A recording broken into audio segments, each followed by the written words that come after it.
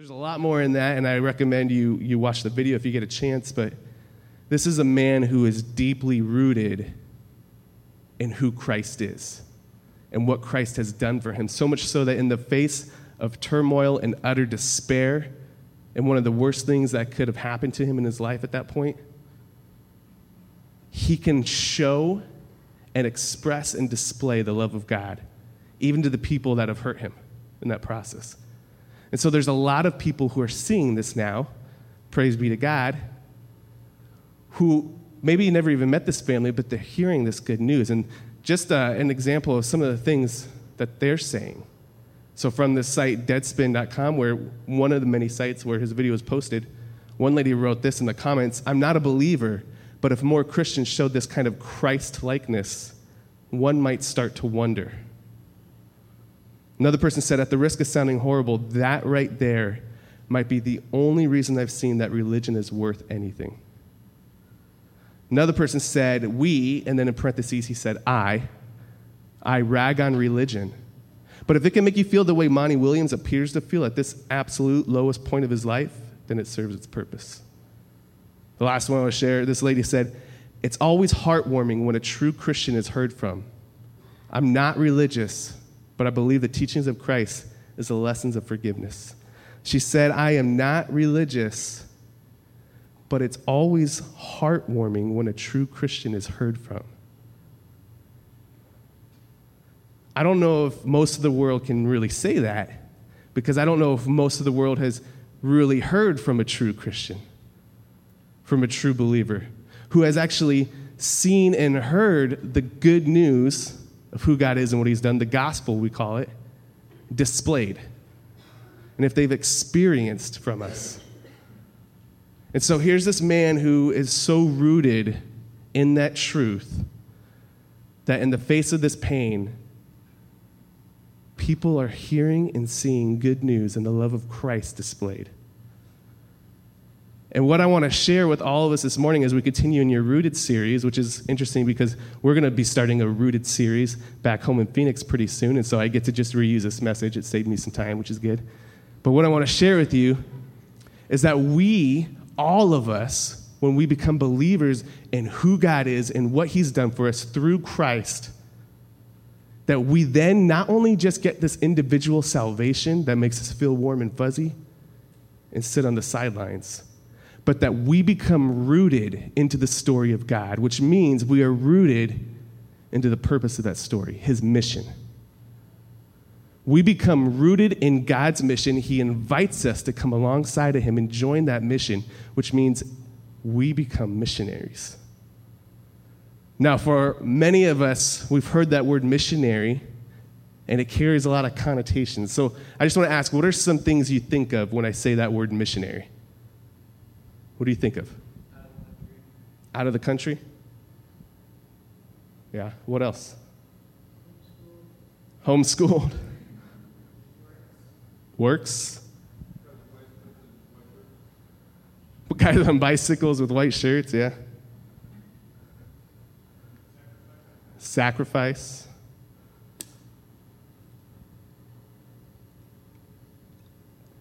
Anything else?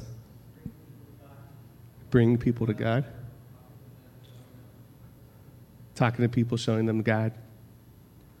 Yeah, that's good. So lots of great things I've heard there, and I would say accurate things.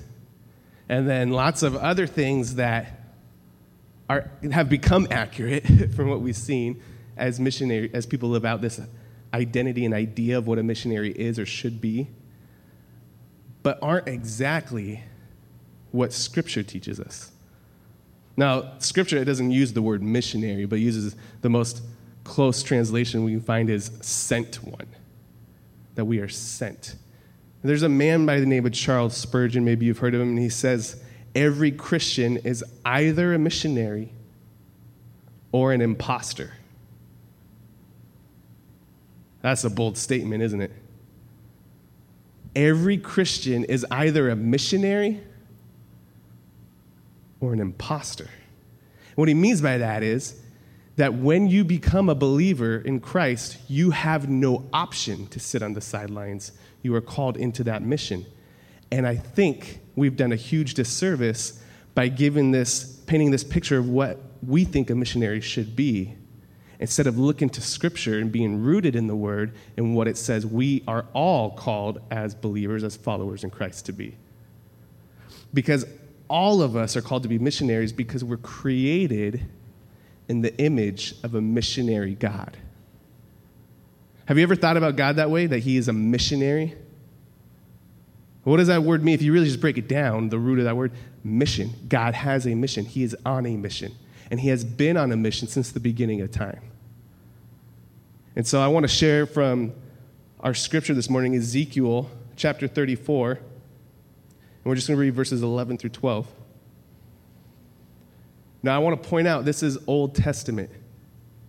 Okay, so a lot of us, when we talk about being missionaries, we immediately think of the Great Commission, don't we? Matthew 28, Jesus tells the disciples, go and make disciples, baptizing them in the name of the Father, Son, Holy Spirit, teaching them all that I've commanded you. It's beautiful, and it's a great summation of who we're called to be because of the story of God. But when we only take those few verses, what we'd have a tendency to do is to, one, misconstrue and twist what those words actually mean for us, or two, think that those words only apply to a select few people. But what I want us to see is that those few verses in the New Testament are just a summation of the entire story of God and who we are. And so in Ezekiel 34, for thus says the Lord God, behold, this is God talking, I myself will search for my sheep and will seek them out, as a shepherd seeks out his flock when he is among his sheep that have been scattered. So will I seek out my sheep, and I will rescue them from all places where they have been scattered on a day of clouds and thick darkness. This is Old Testament. When a shepherd sees that one of his sheep has gotten lost, he goes and he searches for them and brings them back. When the flock of sheep are in danger by a bear or a wolf, the shepherd steps in and protects them. And God is saying, I am that shepherd over my people. And so what we see is all the way back to Genesis 3, when the first man and woman chose to rebel against God, when they chose to cut off this community, this perfect relationship and connection with God the Father of all things, that God set this plan in motion, and he became a missionary God on this mission, relentlessly pursuing after them to bring them back. But I would even go so far as to say that the mission of God starts even before that. When we look in Scripture, it starts from the very beginning, Genesis 1. That God from the beginning had a plan to create. And so he's already active and moving in his mission.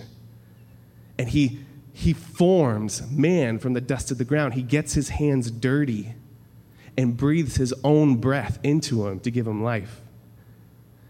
And he comes down from his throne in the heavens of the universe and walks and talks with man on earth.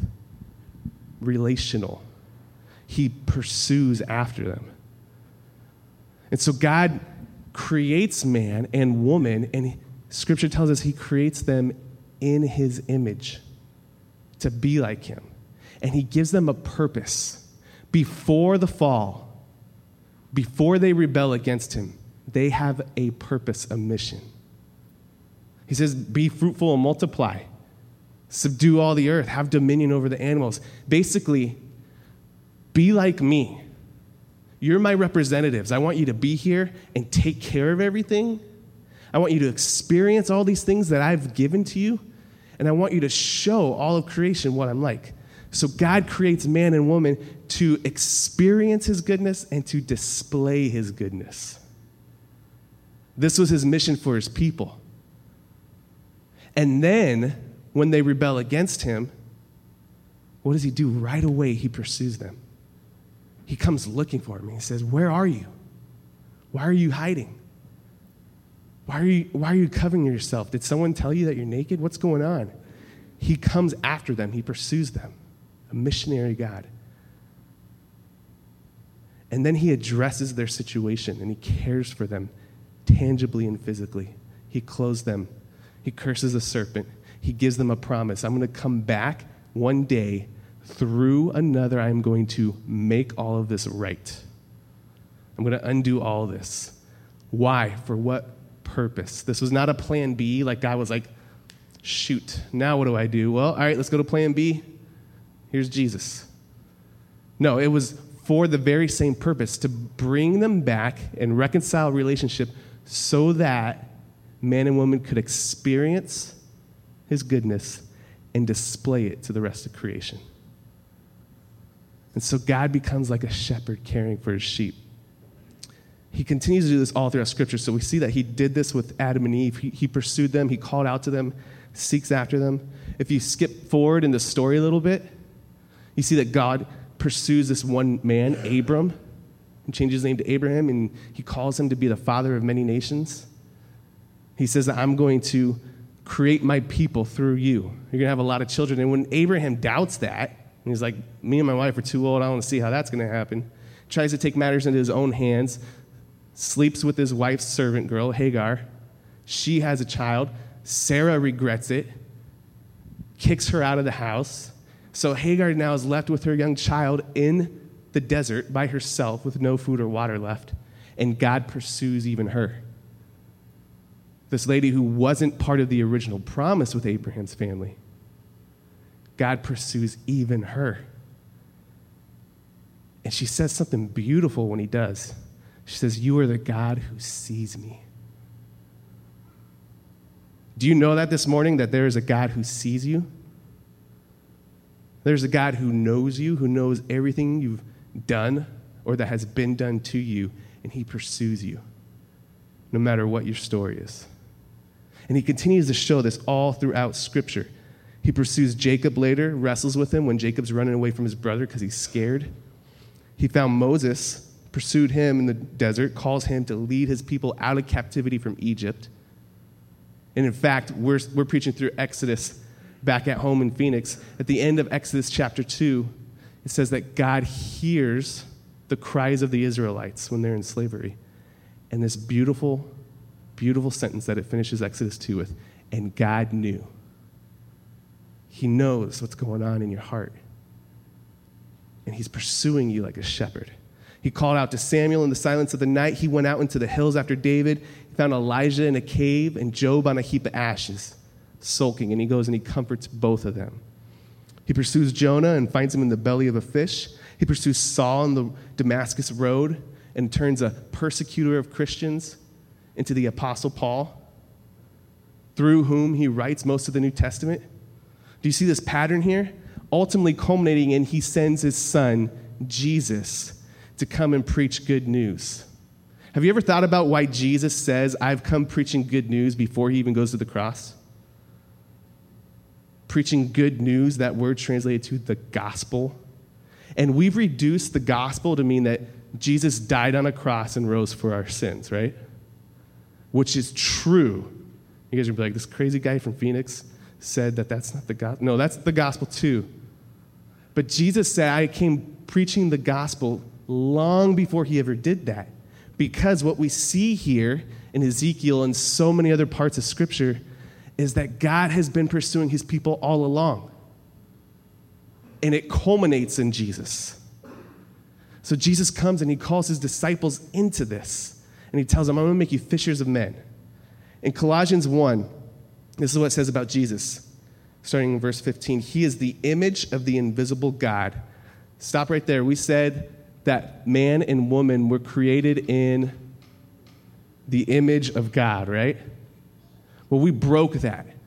We became marred reflections of that when we chose to rebel against God and not trust him any longer. And so Jesus becomes this remnant of humanity, the one who could come and actually experience and display the goodness of God fully and faithfully, and to do it on our behalf. He is the image of the invisible God, the firstborn of all creation, for by him all things were created in heaven and on earth, visible and invisible. Whether thrones or dominions or rules or authorities, all things were created through him and for him. And he is before all things, and in him all things hold together. And he is the head of everything He is the head of the body, the church. He is the beginning, the firstborn from the dead, that in everything he might be preeminent. For in him all the fullness of God was pleased to dwell, and through him to reconcile to himself all things, whether on earth or in heaven, making peace by the blood of the cross. What are two words you kept hearing over and over in that? All things. You can say it. All right, thanks, guys. I like the participation. I appreciate that. All things. You know what the word in the original Greek translates that to? All things. Yeah, I'm not a linguist, but I'm pretty sure that's what it says, all things. Do you know what does not fall into that category of all things? Nothing. Everything is his. He created it all. And it all falls under his authority, reign, and rule. And it is all through him that it exists. And it was all made for him.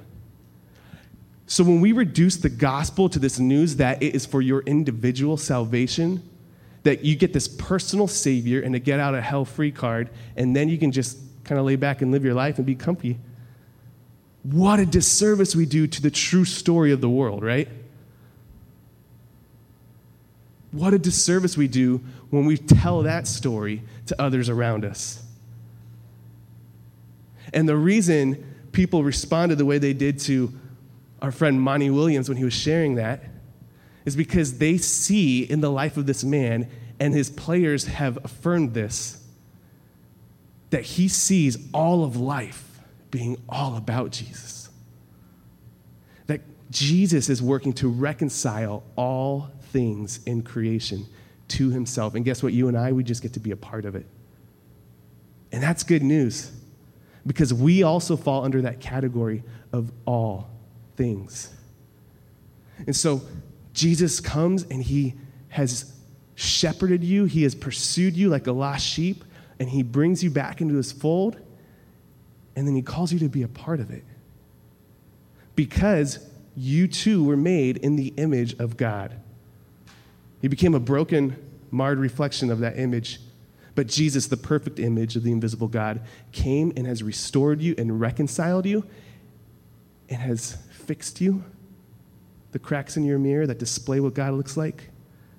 So now he calls you, being in the image of who he is, a shepherd, to stop being a sheep and then come help shepherd others. To bring the lost sheep back into the fold. The conversion of sinner to saint is kind of like less of the game hide and seek and more like the game ditch 'em. You guys play that game ditch 'em ever? Maybe it's just a Phoenix thing. I don't know. So I'm going to tell you a little bit about ditch 'em. Maybe you have a different name for it. So ditch 'em, to play ditch 'em, first of all, you have to be an 80s kid, which I was. I know they're seeing hairline makes me look like I'm probably sometime before that, but I'm an 80s kid. And what you do is you get a group of kids that are just up to no good, making trouble in their neighborhood. No, I'm just kidding. So you get a group of kids, and a bunch of them leave one kid behind, and they go down to the school, right, the local school, and they start jumping on top of the rooftop, getting behind dumpsters, scaling fences, doing whatever they can to get this great hiding place. And then the one kid who's stays back at home drinking Shasta Cola until the timer goes off, and then he's like, all right, I got to find him. So he takes off running after him. And what happens is, if I find you and I'm it's not enough like hide and seek just to go, I see you behind the tree. I got to hunt you down. So I better be fast. And it's a foot race, and I'm going to catch you. But the second that I catch you, it's again not like hide and seek, at least the way we played it, where you get caught, you're tagged, you're out of the game, you just sit it out. No, I catch you, and this switch flips in your mind, and you immediately go from running away from me to running with me to pursue all the others. And you go, hey, I know where Joe's hiding. I saw him earlier. And you go after him. And that's the way this works, that Jesus comes and he finds you as a lost sheep and immediately calls you to be a shepherd and help him herd the rest back. And I'm afraid that too often the church is playing the game like hide and seek. We're hiding from Jesus. We're running from Jesus. And the second we feel like he gets us, we're like, all right, cool, I'm good. I can sit this out now. But Jesus comes after his disciples, and he calls them to be fishers of men. he calls them into this mission of his. Chris Wright said this. He said, God does not have a mission for his church. He has a church for his mission. Let me say that again because I know it sounds tricky. I see some in the wheel spin. God does not have a mission for his church. He has a church for his mission. His mission to have a people who would experience and display his goodness. The same mission he has had all along. He establishes his church for that purpose. It's not like he's like, all right, I got this group of people now saying they're going to follow me. I got to have something for them to do, and then assigns us some busy work, right? No, he has a mission and a purpose and a plan for reconciling all things to himself, and he establishes the church because that's the way he chooses to do that, to work that mission through you and I. Is that good news? Not that we can do what we want to do and pray that God would come and be behind it, but that we actually get to come alongside what the creator of the universe is doing and be a part of what he's doing. Which one sounds like it's going to be more successful? That's right. Coming behind God, right? So then we get to what Jesus says in Matthew 28, what we know as the Great Commission. And I just want to read to you. I know you've probably heard it a million times, but I'm going to start in 28, verse 17. And when they saw him being Jesus, they worshiped him, but some doubted. Now, I want you to catch that because he's about to call all of them to join this mission. All of them. But some doubted. And so they don't get to play a part of it. So when they saw him, they worshiped, but some doubted. And Jesus came and said to them, all authority in heaven and on earth has been given to me. What does that make him? God, yeah. God, King, all authority on heaven and on earth. And he says, because of that, go therefore and make disciples of all nations, baptizing them in the name of the Father and of the Son and of the Holy Spirit, teaching them to observe all that I have commanded you. And behold, I am with you always to the end of the age. Out of his authority of being king, God, over all creation, he commands his disciples. And he commands them, but he tells them, don't worry, I'm going to be with you. The beauty of the Great Commission is he bookends it with his authority and the fact that he's going to be right there with you the whole time. You don't have to do this on your own. Here's the truth about God's mission is he's calling you to do some crazy, difficult stuff. If you look at the lives of the original 11 after Judas left and betrayed him, the original 11 men who followed Jesus around for 3 years, day in, day out, the stuff that he called them to do when he was with them, but especially the stuff that he called them to do later after he left, was crazy. And the hardships that they endured because of it, being killed, being imprisoned. And what we do on Sunday mornings a lot of times is say, if you follow Jesus, everything is going to turn around for you in your life. And all you got to do is say this prayer. But I know that might make you uncomfortable. And so if you don't want to say this prayer out loud, just say it in your head with me and just raise your hand. But if you don't feel comfortable, raise your hand. Just give me a little nod. Have you ever sat in a church like that? Because I have. And some of you are like, what is this dude talking about? And that's a good thing. That's a blessing, all right? We have reduced the Christian life to that. So then what happens is when people in our church start hearing someone actually preaching from Scripture, like this is what God is calling you to do, they're like, peace, I'm out. Ain't nobody got time for that. What are you talking about? I don't want to do that. That's hard. But Jesus calls us to die to our flesh, to pick up our cross and follow after him. He says, are you able to drink from my cup? Are you able to take on what I've taken on? Are you able to do what I've done? Here's the answer to all that. No, you're not. But he says, I will be with you to the ends of the age. Before he leaves them for good, he gives them a promise. He tells them to go and wait. I'm going to read it to you, actually. It's in Acts 1. In the first book, Paul writes, I have dealt with all that Jesus began to do and teach until the day when he was taken up, after he had given commands through the Holy Spirit to the apostles whom he had chosen. Jesus didn't do anything outside of the power of the Spirit. He didn't even tell his disciples what to do without the power of the Holy Spirit. He commands them through the Spirit. He presented himself alive to them after his suffering by many proofs, appearing to them during 40 days and speaking about the kingdom of God. And while staying with them, he ordered them not to depart from Jerusalem, but to wait for the promise of the Father, which he said, you heard from me, for John baptized with water, but you will be baptized with the Holy Spirit not many days from now. The same Spirit who hovered over the earth at creation at the very beginning, the same Spirit who Jesus was born into this earth by, the same Spirit who led him into the wilderness to overcome temptation, the same Spirit that he spoke to his disciples through, the same Spirit that led him to the cross, even when he was so anxious about what was about to happen that he sweat and blood, but the same Spirit who empowered him to go there, the same Spirit who, after he died, rose him back to life 3 days later.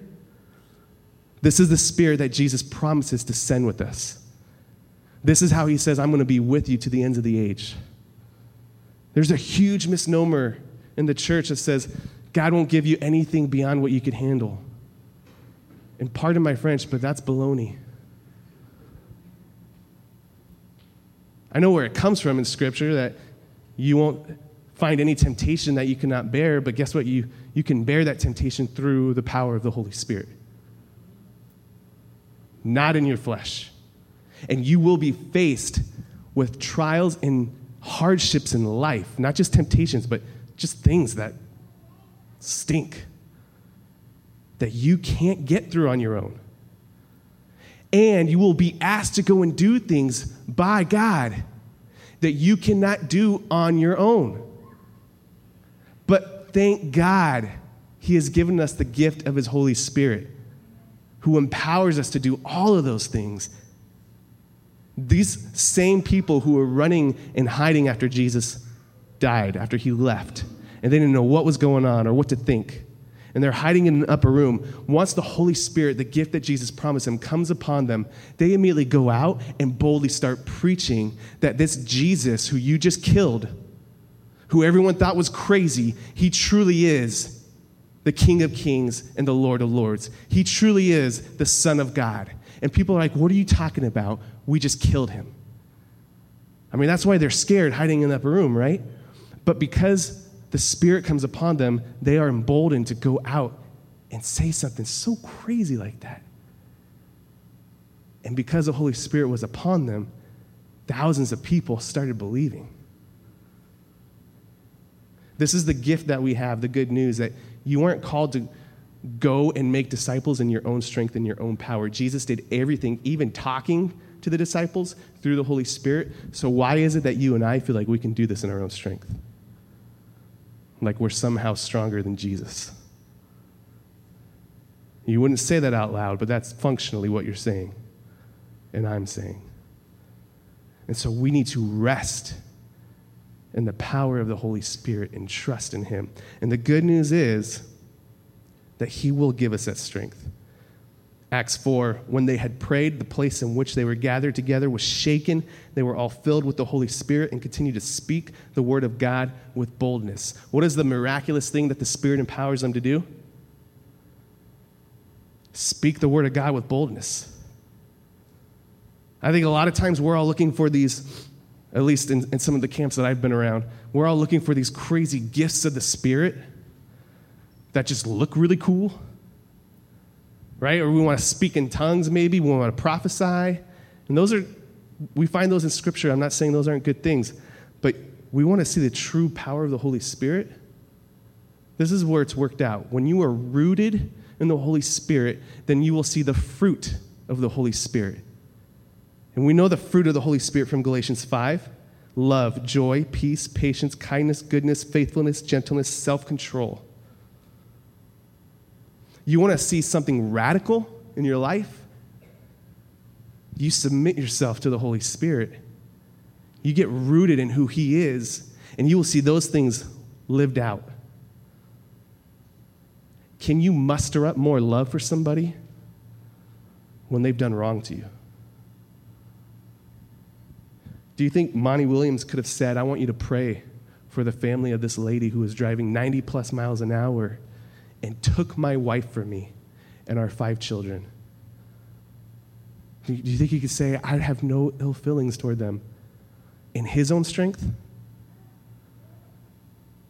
But the fruit of the Spirit was seen in his life because he was rooted in the Spirit and the promise that Jesus was sending. So the Father, a missionary God, sends his Son on a mission, who then sends his Spirit to the church, who then sends you and I out into the world. Do you see this pattern of sending? And so the closest word we have for that now is missionaries, but we are sent ones, sent into the world to look for lost sheep. The good news is you don't have to do it on your own. You have the Spirit with you. And I want you to enjoy that freedom, to understand that the burden of salvation is not placed on you or me. We are called to make disciples. But I want you to think about this. Judas Iscariot was counted as one of the 12 disciples, wasn't he? The dude that betrayed Jesus and gave him up for some money and had him killed. He was a disciple because he spent 3 years, day in and day out, walking with this Jesus. And Jesus taught him, just like he taught the other 11, even knowing what was going to happen. And so when you and I are called to make disciples, that's what we're called to do, is to invite people into community and to speak the gospel boldly to them. But their response to that, their salvation, that's between them and the Lord. That burden is not on you. There's good news in that. That's why Jesus can say, my yoke is easy, my burden is light, because he's the one doing the heavy lifting. He's the one working out the salvation of souls. But we do have this intentionality on us. We are called to disciple people. We are called to invite people into community to share the good news with them. And in doing that, you will be faithful. Sometimes it's easy to look around at things like our gospel communities or our church and to feel like, man, are we even being successful? Is this even working?